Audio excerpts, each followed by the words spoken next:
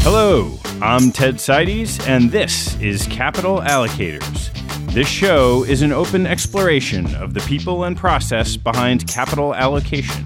Through conversations with leaders in the money game, we learn how these holders of the keys to the kingdom allocate their time and their capital. You can keep up to date by visiting capitalallocatospodcast.com. My guest on today's show is Kip McDaniel, the Chief Content Officer and Editorial Director at Institutional Investor. Prior to joining II a year ago, Kip spent 7 years as the founding editor and editor-in-chief of CIO Magazine, a media platform that led him to interview 2,000 chief investment officers across every type of asset base around the world. Kip is a graduate of Harvard College, received a master's at Cambridge University, and was an elite crew rower, culminating in bringing home bronze medals for Team Canada in 2 world championships. Kip is inordinately well-liked in the community, and I had a hunch I would learn a lot from getting his perspective on the people who make capital allocation happen. Suffice it to say, I wasn't disappointed. Our conversation starts with an inside look at chief investment officers, how Kip finds them, ranks them, and discovers what makes them tick. Over the back half of the discussion, we turn to the lessons he's learned about investment success, incentives, fads, and issues that permeate capital allocation. Kip's modus operandi is storytelling, and this conversation is chock full of good ones. I hope you enjoy the show, and if you do, this week, if you're single and walking down the street while listening to Capital Allocators, and look up and see a beautiful woman or man coming your way, what better way to get the conversation going than saying, "Excuse me, but do you happen to know about Capital Allocators?" They might respond, "That sounds amazing," and start a really interesting conversation. Who knows? It could be the beginning of a beautiful relationship. Thanks so much for spreading the word. Kip, thanks for joining me. Thanks for having me. Most of our conversations have been with money managers, with allocators, talking about what they do, but you have had a unique seat in meeting and talking to the allocators themselves. So we're going to talk quite a bit about what you've learned from those experiences. Good. Well, let's start a little bit with your background and how you got to be in the seats that afforded you all these conversations. I have no formal training for what we do. As a journalist, I took one creative writing class after high school, and it was literally the worst grade I got in college. And I never took another creative writing class in the world, mostly because it was me and 10 females, because the topic of the class was femme fatales, dangerous women. So I clearly was going to get hurt on a grade, on a curve there. So I had no formal training, graduated from college, and I was a rower. So I knew that I was going to attempt to make the Canadian national team. But in the meantime, I had a year of working, and I had a year of work visa. And a friend of mine in college, her mother was a secretary to a man named Charlie Ruffel. A lot of people will know who Charlie Ruffel is. He's the founder of Plan Sponsor Magazine, Global Custodian Magazine, and Chief Investment Officer Magazine. And him and I really hit it off. He hired me to write an article on the Harvard Endowment. This was 2004. And if people remember, it was when the students were protesting the pay of 2 bond managers, Samuels and Middleman. They got $30 million a year, that year, to manage bonds for the University Endowment. Now, having covered this industry for a long time, I know why they were paid that. As a student, it seemed atrocious that a janitor would be getting paid $9 an hour and Samuels was getting $30 million. So Charlie hired me to write that article. And Jack Meyer didn't speak to me. He never speaks to the press. But the article essentially predicted that the team would leave en masse at some point. I didn't say when, but I said these people don't need this harassment effectively. And they're going to leave because we've already seen it, because you'd already seen a bunch of Harvard pups leave to start hedge funds, and they've been very successful. And luckily, for my journalistic career, Meyer left, less than a year later to start Convexity. So I got, that was published in Plan Sponsor. I did journalism for a year, then went to Cambridge to rowed for the Canadian team. In 2008, I retired from rowing. I was 26. In rowing years, that's somewhat old. I also knew if I kept going, it would be harder to get employed. And so I got back in touch with Charlie Ruffel. This is the fall of 2008. I started an internship at Barclays on September 15, 2008. Wow. That didn't turn out as well as one thought. But I got back in touch with Charlie, and he's a man of a million ideas, as anyone who has met him knows. And he said, let's start a magazine for only the biggest asset allocators. The other media brands, plan sponsor, P&I, institutional investor, he said, they've sort of abandoned this space a little bit. So we started this brand that became Chief Investment Officer. And so, through the grace of a few people out of the gates, it worked. I still remember the CIOs that opened their doors to us. Who were those? The first CIO I ever met was Jay Vivian. He was at that point the ex-CIO of IBM. Jay is a quirky guy, has strong opinions, but he's, like a lot of CIOs, really nice and wanted me to meet other people. So he introduced me to Carol McFate, who is a Harvard Business School classmate of his, who is now the Xerox CIO. People know Carol. A bit like Jay, an iconoclast. We call them curmudgeons lovingly. And then Charlie also introduced me to Jim Dunn of Wake Forest and Verger. And Jim was the first CIO to literally invite me to his office. And so the first time I ever met an allocator in a work environment, I flew to Wake Forest. Jim took me into his office, and he said, how much do you know? And I said, I don't know anything about what we're talking about here. And so Jim laid out his sort of mantra of what Wake Forest does and did.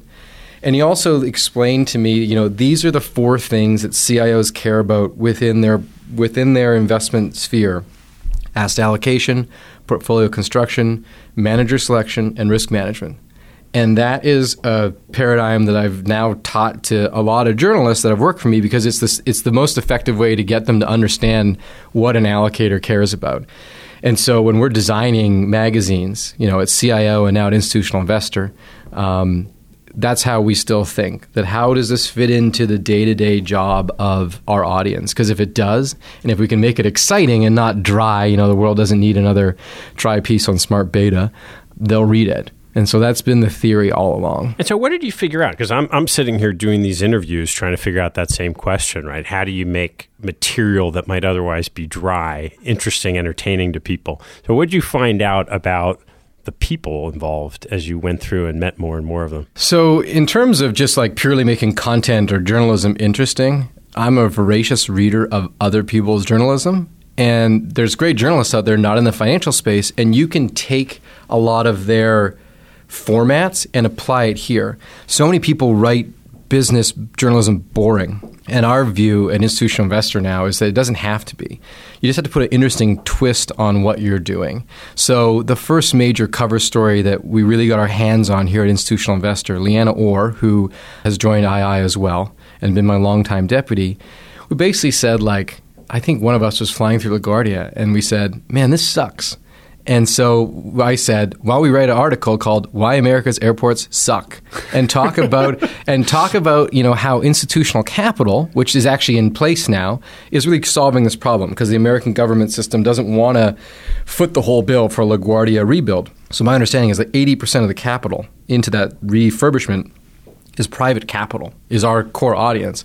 And so we took an idea that could be read by your mother. She's had a horrible flight experience as well, but applied it to our audience. So I like to say I've never really had a novel idea in my life. I'm just taking stuff that I see in New Yorker, in The Atlantic, in other magazines, and applying them to our niche universe. And it seems to have worked. The other thing, I talk about those 4 things that investors care about. They care much more, when you look at their reading patterns, about industry gossip, about the business of investing. Fee structures aren't really investing, they're the business of investing. Britt Harris moving to UTIMCO isn't about investing, it's about the business of investing. But we published a piece, I called it Page 6 for Investors.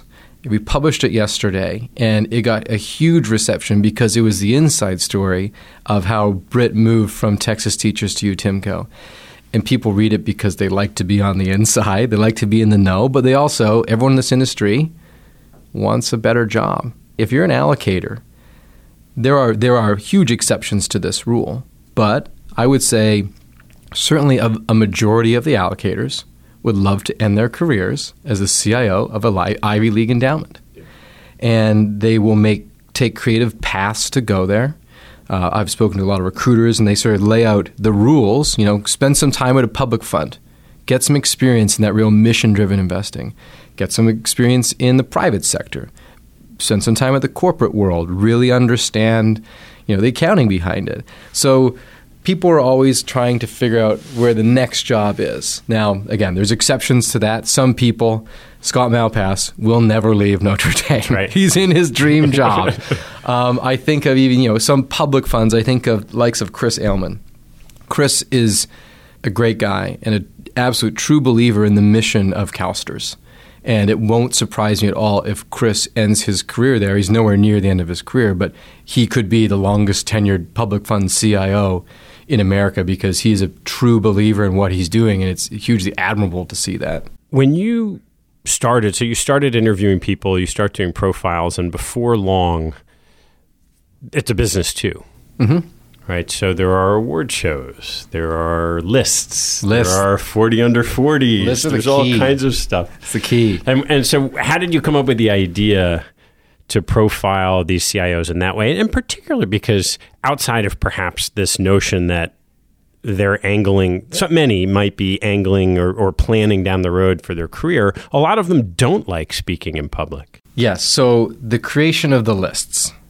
It wasn't my idea. My first employee was a young woman named Paula Vasson. Paula had worked at Yahoo Finance. She's now a newscaster in New York City here. And she said, we should do a 40 under 40 of this only of asset allocators. And at first I poo-pooed the idea. I think I said, everyone else does that. We don't need to do that. And then we realized that no one actually did that. People did crossover lists. So on a list of a 40 under 40, there might be 10 allocators, but no one was doing that thing.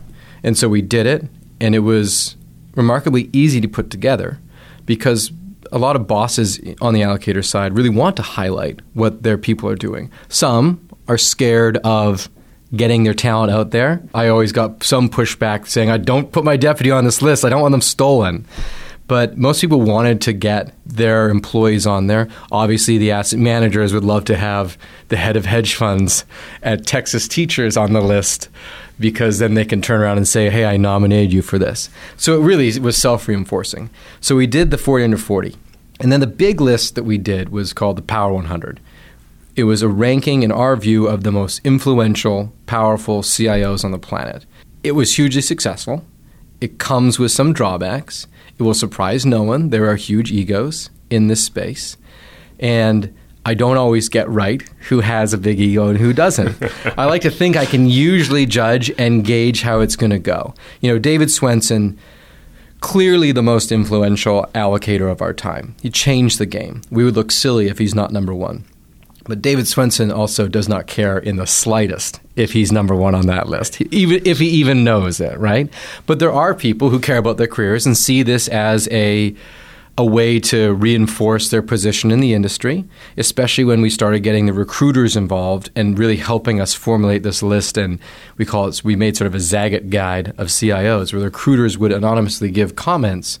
This person is very good at team building. I'm thinking back from memory, but a Jagdeep Basher, phenomenal at team building. So that's one of the things that we write in his Zagat guide style thing.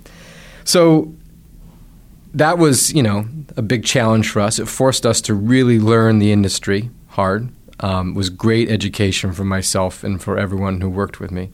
But there were some hiccups along the way, some bruised egos. Why don't you describe one of those? You don't have to name names. We're gonna anonymize it, but yeah, it was sure. I would say it's a CIO that I hugely respect and very much like, and has returned every phone call I've given in the last 3 years. But we put that person far down the list because I had totally misjudged their goals, what they wanted to be, and their egos. And I emailed afterwards and said, hey, I'm going to be near your office. Can I come for a meeting? And he goes, I said, you said I said I can always call on you. And he goes, that was before the Power 100. And I think before then I didn't even realize what we were doing would have any impact. And after that, it was, on one sense, well, people care about it to some degree. And the second sense was, I need to be very careful. And so the rules we have now at Institutional Investor, basically it's a good journalism rule. You're going to piss people off. When we're writing stuff at Institutional Investor, we're trying to be what I call responsibly provocative. We never are going to slander anyone. We're never going to be mean about it. But sometimes people do wrong or do poorly in this industry, and we have to be willing to call them out. The rule is, though, you have to know who you're going to piss off before you do it. If you haven't figured out you're going to piss off a person or a company, and I, as the editorial director of II, get a call, and I haven't been warned about this, I'll be upset. Because if you really know your subject matter, you'll know who you're pissing off. And that was part of my education with the Power 100 and other lists, always knowing who to expect to be mad. So could you talk a little bit about how you ranked these CIOs? And there's 100 different people, and if it makes a difference to someone, whether they're 46 or 41, you have to be a little bit bigger. So what were the criteria you used? So every year we formalized it more. And I think it really hit its stride, and it's still the way I think about things in this industry, that we came up with 5 criteria that equaled power. And this was a lot of help from the recruiters. I think there's some very big, powerful recruiters here. I think of Deb Brown, David Barrett, Jane Marcus. People like that really have been helpful in formulating the thinking. But we said, what's power? Power is innovation. Power is collaboration. Power is team development. Power is tenure and fund size. So tenure and fund size, they're objective, right? David Swensen runs $30 billion and has been there for 30 years. Then we sort of weighted them. Innovation and collaboration were the most weighted. Innovation being David Swensen is a 30 out of 30. He changed the game. Collaboration, he did all right in a sense because his people spread out throughout the universe. Seth Alexander, Andy Golden, Randy Kim, Paula Valent, people all over the world. You could go on. I'm Rob Wallace. All these people are Swensen proteges, and they're collaborating with each other still. At least theoretically, they are following the same system. But Swensen doesn't actually do a ton of outreach to other E&Fs. So we got a little dinged there. And then team building, he's a 20 out of 20 because there's no better sign of success in this industry than spending time at the Yale Endowment. So that's how we broke it down. There was those 5 factors weighted somewhat differently, with innovation and collaboration being the foremost. And so, again, it is subjective to some degree. All journalism is subjective to some degree, but we relied a lot on recruiters and, 7 or 8 years of just talking to these people day in and day out and getting a sense of who's the best. The question I ask in every meeting with CIOs is, which one of your peers do you respect the most? Mm-hmm. And there's a lot of commonality there. They'll always say one of the Canadian plans. They'll always mention an Australian or a sort of Nordic style plan. And then there'll be something else. But there's a lot of commonality there. Yeah. And so that's the best question you can ask, just to get a sense of who they think are the real rock stars of the allocator space. Yeah.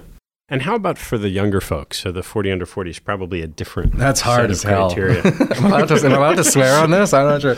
It's tough. You got to look at where they are. I always, what I'm saying here, I always use examples because it's the way I think about things. But their age relative to their position. So a great example is Sarah Samuels at MassPrim. Sarah is the deputy CIO. When you speak to her, she knows exactly what she's talking about. She's at a big public plan. She will be a CIO one day, and at that time, she was. She may still be in her late 30s. I wouldn't pretend to name her age right now, but you just have to look at first where they are at what age, and then their bosses will quite often be honest with you. There is a fund in Texas where we had identified one person who we thought could be 40 under 40 material. because a few asset managers had emailed us and said, this person should be right there. And we went to the CIO and he said, blank, no. That person's an idiot. And so like we basically checked it with the boss, and he's like, that's not the kind of person you want on your list. Here's another person within my organization who really deserves to be here, who's a rock star. They're the best checks on this. They, like any corporation or organization, they'll be ranking their employees every year, in their heads at least, and charting paths about who they love to keep around. And so we relied a lot on the CIOs there. Consultants a little bit too. They will work with multiple asset owners, so they'll be able to compare certain people. This person is sharper, this person asks better questions, this person is doing more innovative stuff with their portfolio. So on the one hand, you have this group of people who, as you said, have egos, but generally speaking, until you started shining a light on them, were out of the public eye. On the other hand, you talk about asset managers, and there are billionaires who are often in the public eye who you've also reported on. And I'm curious what you learned about the difference in what someone might perceive of either an asset owner or a billionaire or any other manager, and what you experienced from being the reporter and the way you interacted with them. I would say it's a lot harder. Coming to Institutional Investor, this is an absolutely phenomenal place to work. II has been around for 50 years, and the doors swing wide open for II. So even in the last year, I've had a real pleasure in meeting people that I never met before. And that's one of the great benefits of my job right now. I love it. They are very hard to predict. The way I put it is, when people get to a certain amount of wealth, it could be 10 million, could be $1 billion, when there'll come a time when they control almost every aspect of their lives. They have the houses they want. They may always want more, that's a human emotion, but they have the vacation home. They have the family home. They're married. Their kids want for nothing. They have assistants helping them with everything. They control every aspect of their day. When they deal with the media, they can't do that. The media and markets, frankly, are one thing that they don't get to control. And for some of them, it infuriates them. Some of them deal with it by simply not doing any communication. Think of Seth Klarman. Right. Seth does do a little bit of press, usually when it's around charity work. That's his right, and that's the way he's chosen to run his business, and it's been very good for him and his investors. There are others who need media coverage because it is free advertising. It's only good unless you believe that all press is good press, they want to frame the story. But in the end, it's the editor and the editorial team who really do have the decision about how to frame the story after talking to a lot of people. And so they love control. And when they don't have control, they can lose it. And so I've had a number of instances where what I thought was totally fine turned out to be a nightmare of just trying to calm everything down, calm down the PR people, calm down the assistant internally. And that's all after the fact. All after the fact, because you misread it, right? Right. But it also seems to be somewhat random. I had the pleasure of interviewing Henry Kravis for our video series, War Stories Over Board Games. It was maybe 4 months ago. And he could not have been nicer. Henry Kravis, I don't know how many billions he's worth. He controls every aspect of his life. But he walks into the film studio. We have 4 or 5 people doing the filming. He walks around, asks everyone's name, sits down, is super blunt with us, is a complete gentleman. And Henry Kravis has a reputation of being I've read Barbarians at the Gate, but he was unexpectedly pleasant. Now, I won't name names on the flip side, but there are some people who, are nowhere near Henry Kravis's level, but are complete a-holes. This industry has them. Yeah, sure. The further down the value chain you get in asset management, in my view, sort of not asset management, but financial services, you have asset allocators on the end. They're the nicest group. And then within that group, probably corporate funds are the nicest people in that group. Then you have consultants. Then you have asset managers. And then you have, quote unquote, Wall Street, the service providers and banks. the further down that chain you go, I find the a-hole quotient goes up. That's the only general rule I can pull from it. So, and when you're interacting with, it could be a CIO about the people on their team, it could be anyone. How do you go about getting information? 95% of my conversations are off the record now. I almost sort of assume conversations are off the record until we decide to go on. Yeah. It's important we don't want to be shills, right? We have a job to try and keep an industry honest, but they have to be able to trust us as journalists. We don't play in the national security or the politics zone that we're never going to have to go to jail over a source, God willing. But certainly people want to know who our sources are sometimes, so we have to be completely trustworthy in terms of the sourcing. And so the rule we have at Institutional Investor is we can publish anonymous sources, but the editor always has to know who that is so that no one can be the only person to know.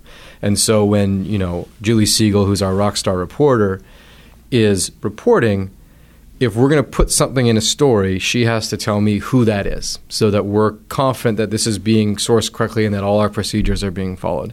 But even for Julie, most of her conversations are off the record because she is as much a sounding board at this point as a reporter, that people trust her to be fair with them. And so it's a fine balance, like everything. It's a trade-off. If everything had to be on the record, no one would speak to us. And if everything was off the record, we would never be able to publish anything. We wouldn't be journalists. So it's about getting the trust of people. And then the more fun side of how we get stuff, I still get random emails from fake email accounts. I got one last week, a text from someone, number I didn't know, telling me to Google something. And they were trying to take someone else down a peg, and we didn't play along. But that's wow. there's still fun stuff. Like I would say once a month I get an email that's clearly a made up Gmail account sending me something. You always have to have the tech guys check it to make sure you're not about to unleash malware on your company. Yeah, but that still happens. Right, yeah. This is a zero-sum business for a lot of people, yeah. Right, and so they're not above trying to do things that will hurt their competitors. So I do want to turn to, and we will, kind of lessons learned on investing from interviewing. But before we do that, so what's been the most enjoyable experience you had with a CIO? Most enjoyable experience with a CIO. That's a tough one. That's really tough. If the CIOs who know me usually know me through like awards dinners we put on, I always say that's my Christmas. I love hosting this group in a setting like an awards dinner. We're starting an awards dinner here at II because it's going to make us some money, but also because it's just a fun thing to do. Yeah. And usually it involves those dinners and the after party is the fun stuff. Yeah. But, most of my meetings occur over a drink or over a coffee or in their offices. Yeah. So it's more about, for me, the conversations that are the most fun aren't actually the investing conversations. One of the only things I've learned about investing is that there are people a lot better than me at it, and I shouldn't be doing it myself. So when my friends think of me as running a big investing magazine, and they're always asking me, like, what should I do? I said, get a financial advisor. But, the CIOs, it's always fun talking about the business. Because as I said, they like talking about who's up, who's down. What happened here? Why did this fund crater? They like that stuff too, and they have a lot of intel. So those are the off-the-record conversations about the business of investing and not actually trying to grow your portfolio that are the most frequent. I'm going to ponder about actual individual fun things with CIOs. But in the meantime, I'd be remiss if I didn't take the flip side of that, which is, what's been either the most upsetting or diciest situation you found yourself in? I can do this. I can do this. Come on, we can do this, Kip. God, I got to be careful. I got to be careful on this one. Choose your words carefully. Yeah. We can always edit it out, but we won't. No, I was threatened with a $100 million lawsuit. They never filed it, and in my view, it was a bullying tactic. We wrote something about an asset manager. I was the editor of the story, and we wrote something about this firm that I know to this day to be true. That article was vetted by lawyers, every line.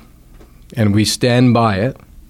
But that person, because the accusations were so serious, within 20 minutes of clicking publish online, I had a call from a lawyer. And I said, call my lawyer. And then it got to the point where from the day one, my CEO stood behind me and said, is this true? It's true. But we spent a couple $100,000 on lawyers, and they eventually never sued us. But I still have a copy of the $100 million draft lawsuit they were going to send, which was full of silliness. But they were trying to bully a small media brand into taking down an article that they didn't like. And looking back, it was a huge learning experience in the sense that you just have, every editor of note has had this happen to them. Time Inc. is being sued every single day by someone, but it takes a lot of your mental energy. It helps when you have bosses who stand behind you. A lot of, good media bosses do that. But it made us, everything, just make sure the lawyers see it before it goes, because if they had sued, we would have won. We would have had to spend another $1 million, and they could have easily shut down the magazine just to not incur those costs. And so everything that my team and I'd worked for and Charlie Ruffel had worked for could have been destroyed by a bully. So I'm, in retrospect, a number of years later, I'm glad I went through it. I hope not to go through it again. All right, let's turn a little bit to sort of what you've learned on investing. And to start with, I think we can walk through this kind of often the same way I do with CIOs, which is, what have you learned about the philosophy that CIOs bring to the table and how they think about managing a big pool of assets? I want to predicate by saying I actually don't even do much investing in my own portfolio out of fear that I don't know nearly as much as the people who can do it. So it's less sort of your personal investing philosophy and more what have you seen that you think are factors of success from the CIOs that you've interviewed? There's a number of things. I would almost couch them a lot of time as critiques. We all know that one of the major advantages is being long-term. That is, in some cases, the only advantage an institutional investor has. So the best ones focus on that. Britt Harris has always said that's like his key advantage. I'm a long-term investor. I can wait you out. The sad fact is a lot of allocators say that but don't mean it. They say that, but their staff compensation is all short-term. You can't actually be a long-term investor if every single person making a decision is compensated on a 12-month cycle. And so the best investors, I think of New Zealand Super, is really trying to change that equation, figure out a way. They're never going to be able to compensate their staff on a 30-year horizon, but can they compensate them on a 3 or 4 or 5-year horizon? So I had Mario Therian on CDP, and their compensation setup is, no, you're not going to maximize your short-term comp in any year, but if you're long-term and you stay around, you can get paid very nicely for a long time. And I've been writing, I looked back before this, I think I wrote on this in 2012 because Jim Dunn at Wake Forest said you should write on this, is like the Nikubo rankings. That's hugely skews the incentives. And for some of the Ivy... Why don't you describe how that works a little bit? Because I think a lot of people wouldn't know. Well, my understanding is basically every year, all the universities who want to participate, their endowments submit their returns as a benchmarking tool. I don't know what they get in return, but they get something. And so you have the average return is 3%, and then there'll be some tiny college who has a horribly undiversified portfolio who is way up there, and the New York Times writes a profile about, Grinnell College. Right, exactly. But then you'll have a situation where, you still produced 6% returns, but your peer set produced 8% returns, and so your university president comes to you and says, what's going on? If you don't get returns up, our university alumni aren't going to want to donate to us. And so I think that the focus on one-year returns in the endowment space skews things. And now you may know more about this than me, but my understanding, at least in some cases, is that their individual comp is actually tied to peer performance, which is not at all what it should be like, because, you can make the case that if you're always outperforming like a Yale, your alumni are more likely to give their money because they want David Swenson managing it. That there's an argument to be made there.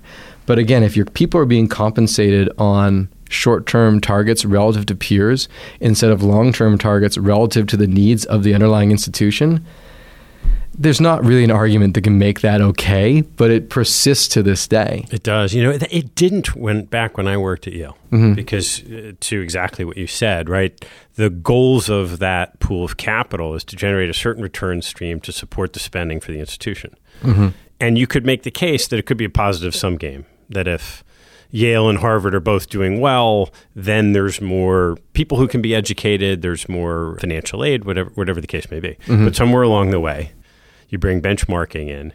And I know I've heard about behavior where the head of a university endowment will go to a money manager who they like and tell them, I'll invest so long as you don't bring in as investors this peer, and that peer of mine, just because if they think they're right about that, they personally want to get the benefits of it, which it may be fine for their institution, but from an industry-wide, going back to what makes a great CIO, in my view, it totally kills collaboration. Right. If you think you found the great manager in shipping and you don't want University X down the road to get it, you're never going to collaborate with them on anything, right? So that the long-termism thing, clearly important to being a good investor, but I'm not sure the industry always lives up to that standard. The ones, I always have to separate what's press-worthy and what's good.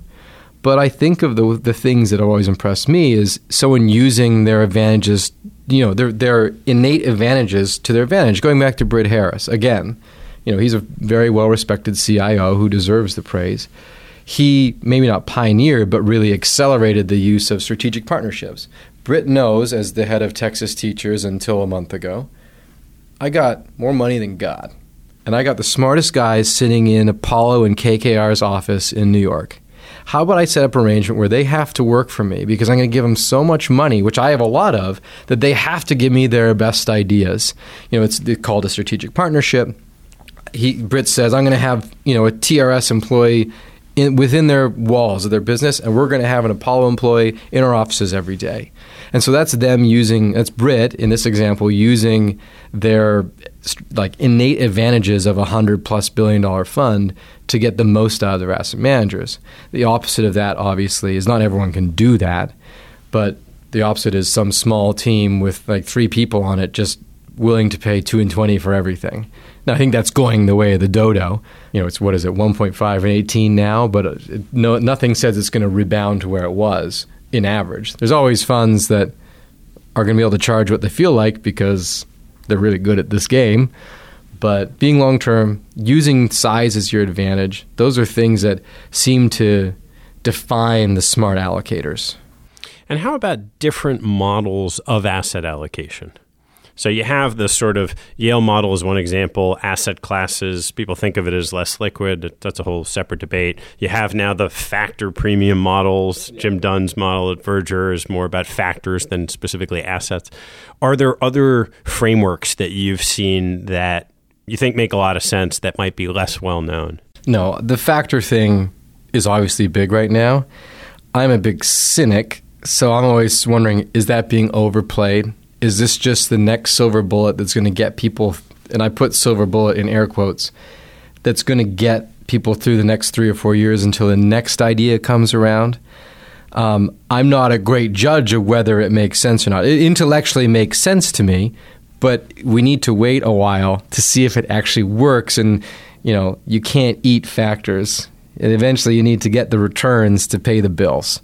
And so I'm eagerly awaiting a time when we can be certain that this works for allocators and not just on a leading edge, right? The first people doing something are often going to have a good experience, or maybe a bad experience too. But whether it can work for a few institutions versus all institutions is a different question. And David Swensen would say the same thing.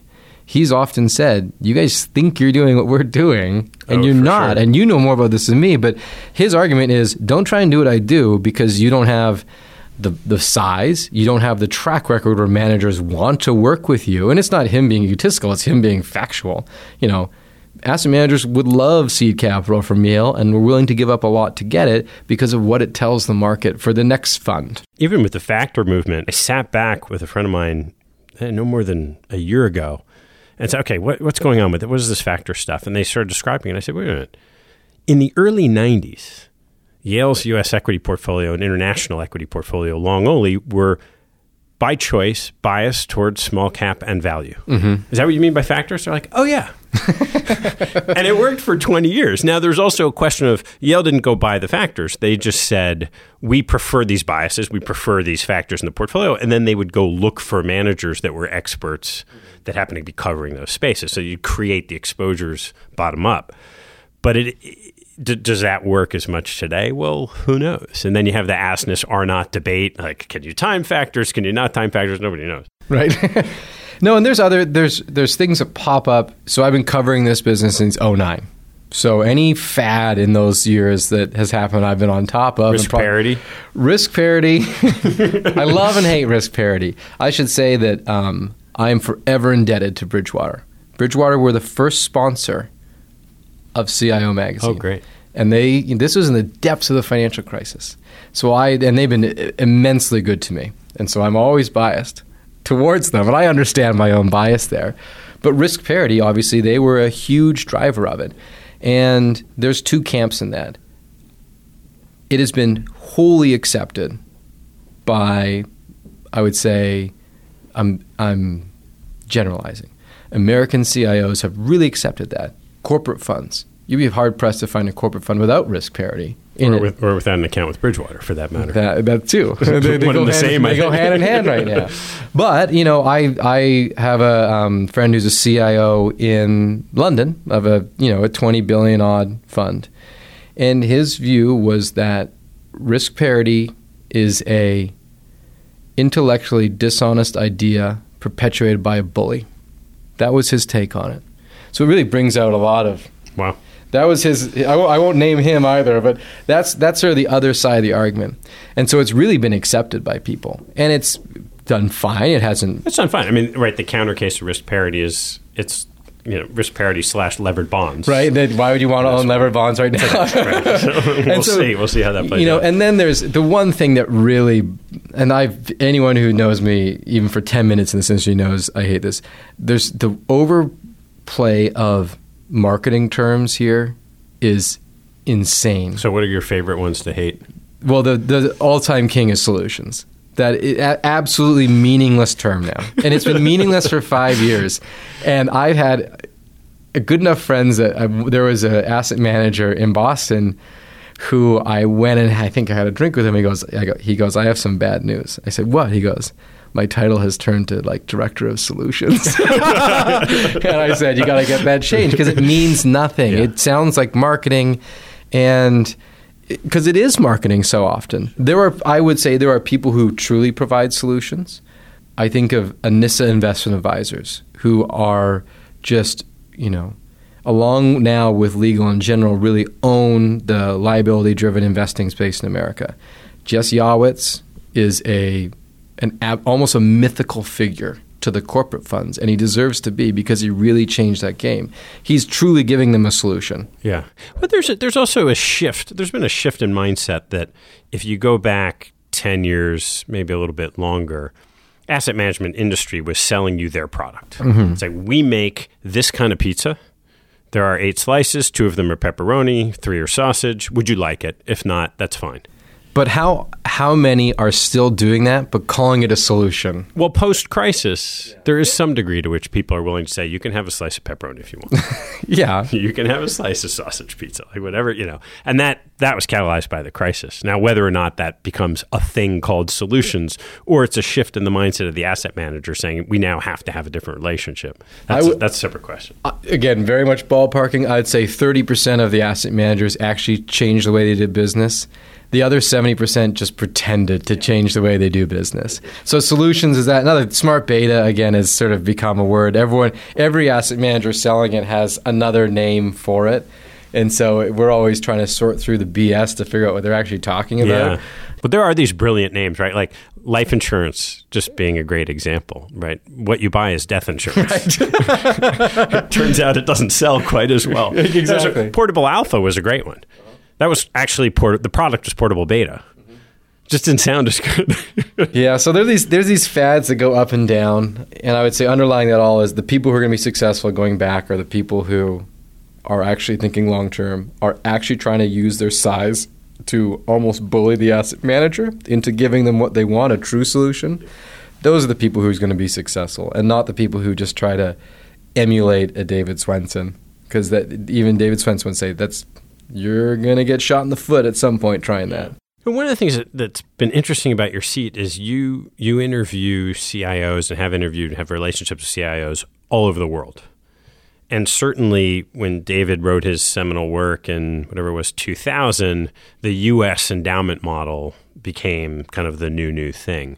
You mentioned the Canadian pensions, and certainly there's an eye on the Canadian pensions. I'm curious where you think some of the best thinking is happening around the world, and maybe some of the factors of that thinking that might be a little bit different from the U.S. CIO. Again, I always say, I'm Canadian. I'm not supporting the Canadian funds because I'm Canadian. Before I started, I had no idea Canada was any good at this. My parents, who I know my dad does, I think my mom gets a CPP pension plan. They had no understanding that CPP is one of, if not the most well-respected allocator in the world. So I think, what they really nailed is the governance. I started by talking about the pay of endowment managers getting high enough that they all spun out because they didn't want to deal with loud students and noisy alumni and annoying faculty. The Canadians really set up the model so they're paying market wages. They may not be able to pay as much as Goldman Sachs in Toronto, but they're pretty darn close. They also set it up so that pay it's not 1 year thing, it's 3 or 5 year thing. They set it up it's called a crown corporation often, where politicians have absolutely no say over their pay.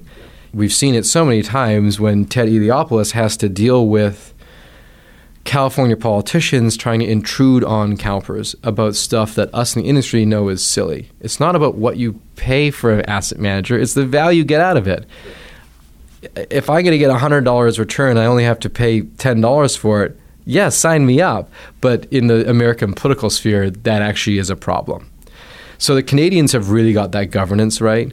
Talking to Ashby Monk, who's a columnist of ours, he's an advisor to UC Regents, among other things, works with a ton of what we call giants, big pension plans. His view is that Canadians just trust their institutions more. Americans stopped trusting their political institutions during the Vietnam War, and it's only gone downhill since. Apparently, yeah. We never had that problem in Canada, so Canadians are more understanding of setting up a system where, a David Dennison or someone else working those funds can get paid $5 million and not get yelled at by a politician and have their pay cut. What that allows them to do is also be truly innovative. It's now old, but I think of Canada Pension Plan joining with Silver Lake and buying Skype and waiting it out for like 6 months. There are some legal issues, and effectively doubling their investment in a year. They used Silver Lake as a partner, but they are so good and sophisticated, they're cutting out the middleman in a lot of cases. Yeah. Now, asset managers don't always love this. If they're truly exceptional like the Silver Lake, they benefit too because they're probably sourcing that deal and they know that Canada Pension Plan has all this money and they can move quickly and they're sharp investors. They'll understand what it's telling them. But the next phase is once the governance is right, and if they have the size, like a Yale might not be able to do it. They're 30 billion is big, but not that big. If they have the size, going direct. You see it with one of the firms with the best trajectory right now is Caisse de Depot. Yeah. They were thought of in Canada, and we put it on the cover of II, they were thought of as the dumb money for a long time. And this was 10 years ago, so I can say that because no one working there now will get mad at me. Except for Mario. But he won't get mad at you. But they were thought of as the dumb money, and now they are leaping over a lot of the ones. They're doing direct investing. They're partnering with pension funds around the world, setting up offices. Sounds like they've got their governance right, so now they're able to, if you don't have to pay the asset manager and you can do it yourself and get the returns and not have to pay them the money, that's a good return for the ultimate beneficiaries who need that money to survive retirement. So I think, will we get there with American public plans? I'm not sure in my career. Hopefully I still have over 30 years doing this, but yeah. I'm not sure we'll get there. You'll see some success stories.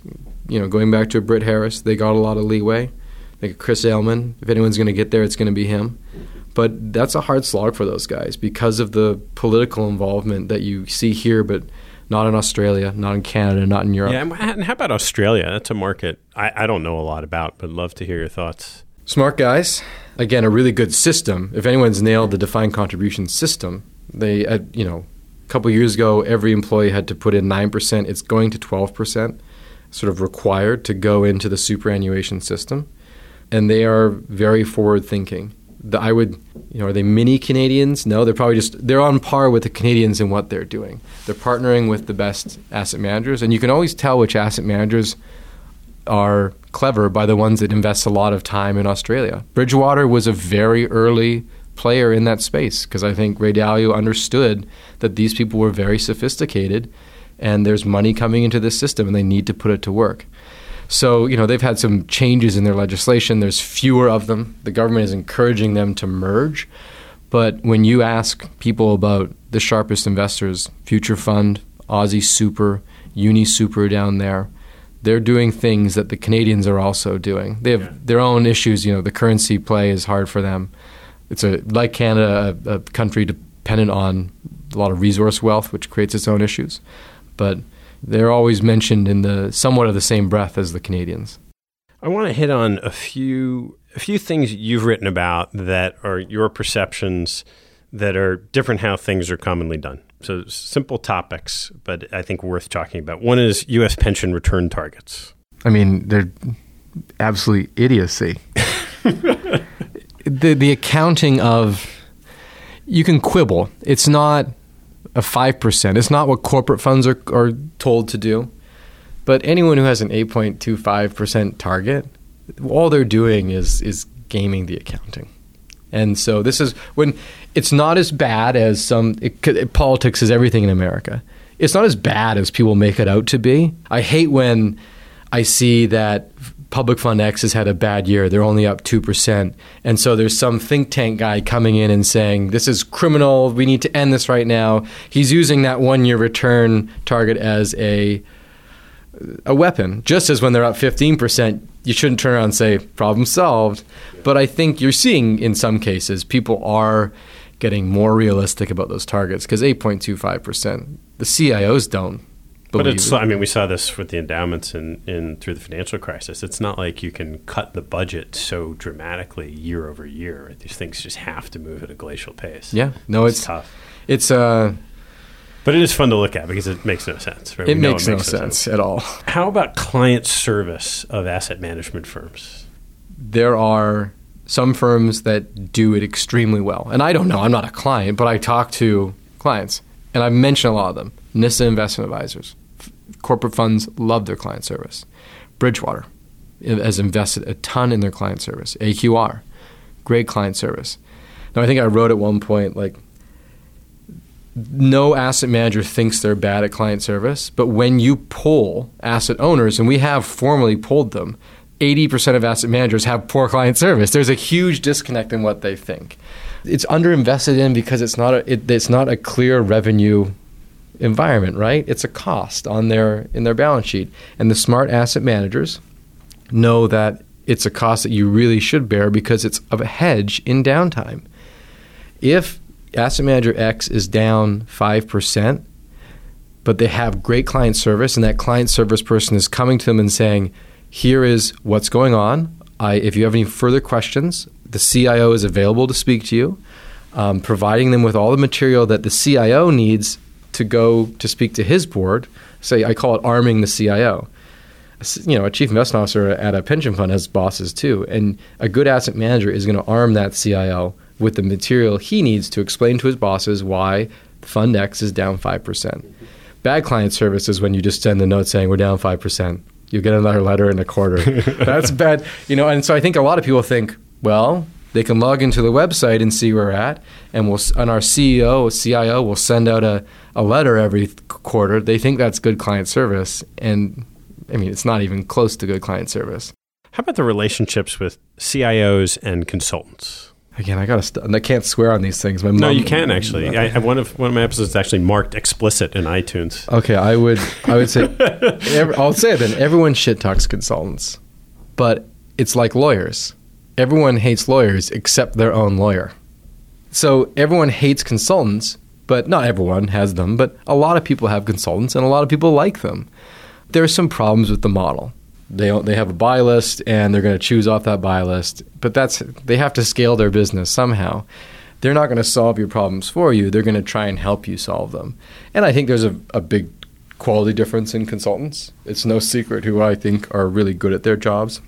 I think of NEPC, FEG increasingly. They're really forward-thinking firms, and the individuals within them have a lot of vibrancy. And you speak to NEPC's clients, and they love them. And they love the individual consultant. But then people say, the consulting industry is broken and it sucks. They were saying that when I started covering this in 2009. And as far as I can tell, consultants haven't lost an iota of power. They're going to be here. And so I think asset allocators should be willing to pay for good consultants. Don't expect something for nothing. It's like everything else in life. Yeah. And how do you think a CIO, or alternatively a asset allocation organization, will succeed as you look out for the next 5 or 10 years? What are the factors that you've seen that will create future success? I would go back to the things that we ranked as power. People who are willing to take risks, intelligent risks. If you're going to just do what everyone else does, it's not that interesting for me editorially. And that should be their first criteria. There's no doubt about that. I think we can all agree that's what's most important here. No, they're just going to be part of the crowd. It's the people who are willing to go out there and take intelligent risks and use those advantages. The ones that are wanting to collaborate with their peers to get best ideas, to realize that, yes, in some sense it's a zero-sum game, but if the UTC pension and the Xerox pension both have the same manager, they're probably both going to be fine if it's a great manager. And then it's not so much success on an individual level, but the industry needs more David Swensons. He has trained how many? 20, 30 CIOs? Somewhere in there. And if not yet, they will be eventually. There's some other people who really care about this. I think like Brian Pellegrino at UPS. This is something that Britt Harris cares a lot about. We need more of those people so that there's a talented pool coming up, because there's no like CIO school, right? You'll get your CFA, but you and 200,000 other people this month will get your CFA. So the CIO schools are sort of like being a PM at a corporate fund or a public plan. And so there needs to be more mentorship, more Swenson-like mentorship in this industry. All right. Well, let's turn to some closing questions. Okay. A little bit different from what we've been talking about. A little nervous now. Here we go. What's your favorite thing to do that is a complete waste of time? Favorite thing to do? Build rock walls. Build rock walls. I lived in New York for 8 years. In the city? No, God, no. I lived in New York for 8 years and recently got a house outside the city. And I am obsessed with building like rock walls on the property. It's my true passion. And now driving around, I'm critiquing everyone else's rock walls. It's very much like, one other trend in this industry, meditation. Apparently everyone meditates now in asset management. Yeah. I don't meditate. I build rock walls. That is sort of my weekend activity. Excellent. Yeah. What was your favorite sports moment, either as a participant or a fan? As a fan, I was 10 years old. Joe Carter, Blue Jays, hits the home run. Caveat that my power had gone out. I lived in slightly rural Canada, and so I was listening on a battery-powered radio when I was 11 years old to Joe Carter hitting the home run. And then personally, I feel like my entire rowing career has been reduced. If anyone's seen the Facebook movie, that is the rowing scene in England. That's my last college race. Nice. So my entire rowing career has been reduced to being a teammate of the Winklevoss Facebook twins. But I have a lot of good memories from rowing with a lot of guys who are now actually in finance, private equity. So there's not one of them I like to pick out, but I have a lot of good memories of that. What phrase did your mother or father repeat to you over and over that most stuck with you? My dad always says details. He's a lawyer, and details matter to him. And if you ask my team now, that message has been seeped into what we do. I always say process. Journalism is a creative endeavor, but there needs to be a process to avoid being sued, to make sure something goes up on time. And so the details-oriented approach that my father taught me has stuck with me through my career. What profession other than journalism would you love to attempt? I would have loved to have been a rowing coach. I tried coaching casually, absolutely horrible at it. But one of the most important people in my life, he actually is the most important people in a lot of people's lives in finance, is a guy named Harry Parker, who is the Harvard rowing coach for 53 years. He coached Bill Ackman, coached Reed Griffith, who runs Tetragon. He was a hugely important part of our life. Part of me would love to just be the next Harry Parker, but I'm horrible at rowing coaching, sadly.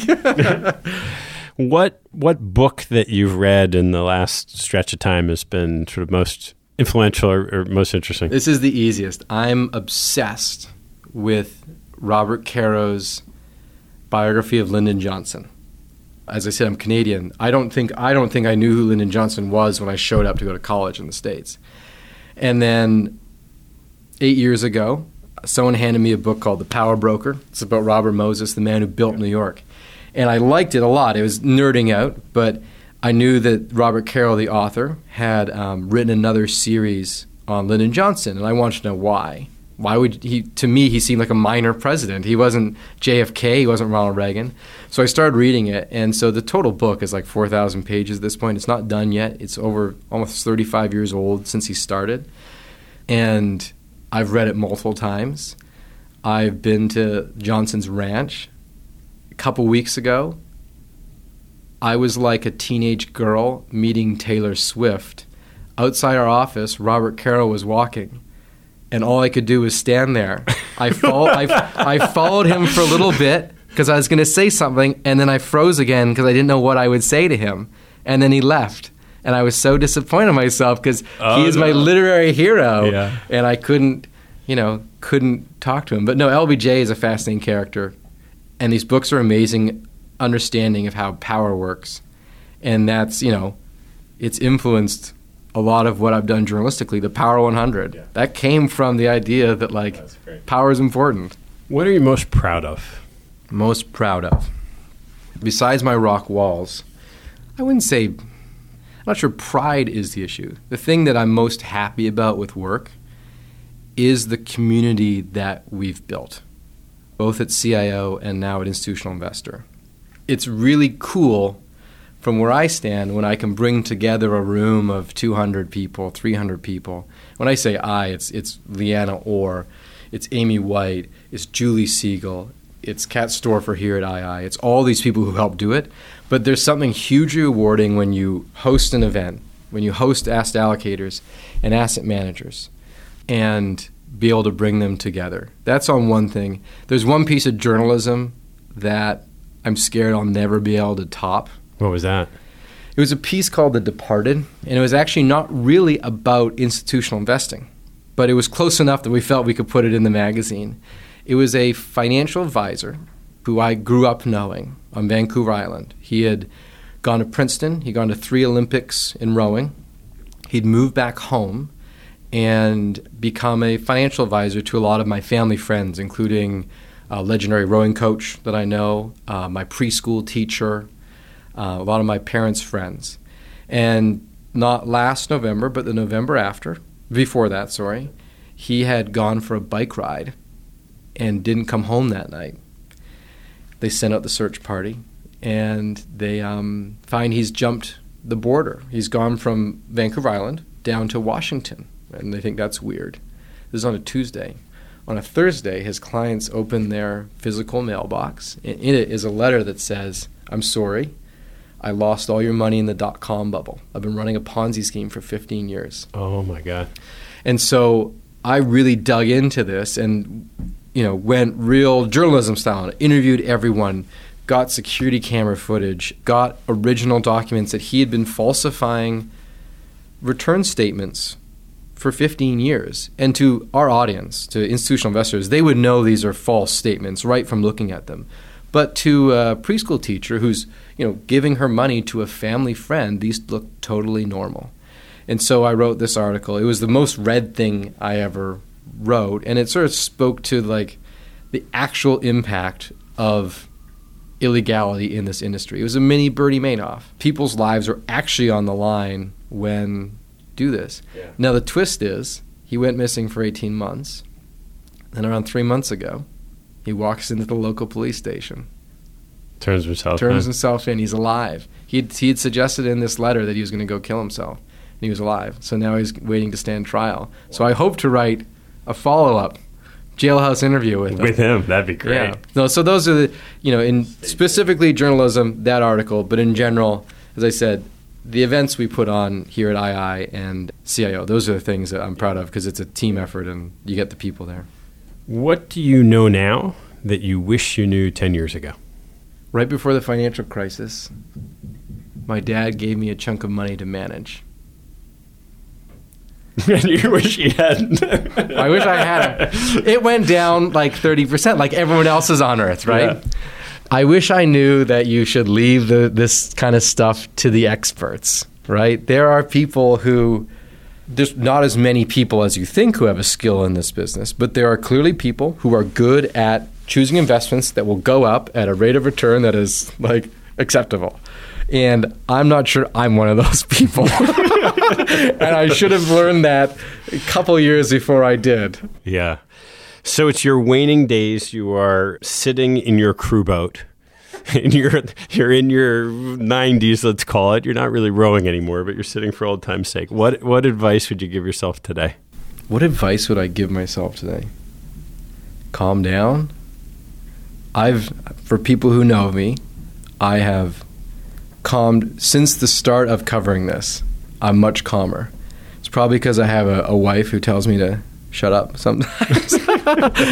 And I've had a few things in my life that have put a lot of things in perspective in a good way. Just not everything's a crisis, right? Things will get better eventually. I used to flip out editorially. I feel bad for some of my employees at the smallest things would throw me off because I was so invested in what we're doing, but I lost perspective on, a misspelling isn't going to end your career kind of thing.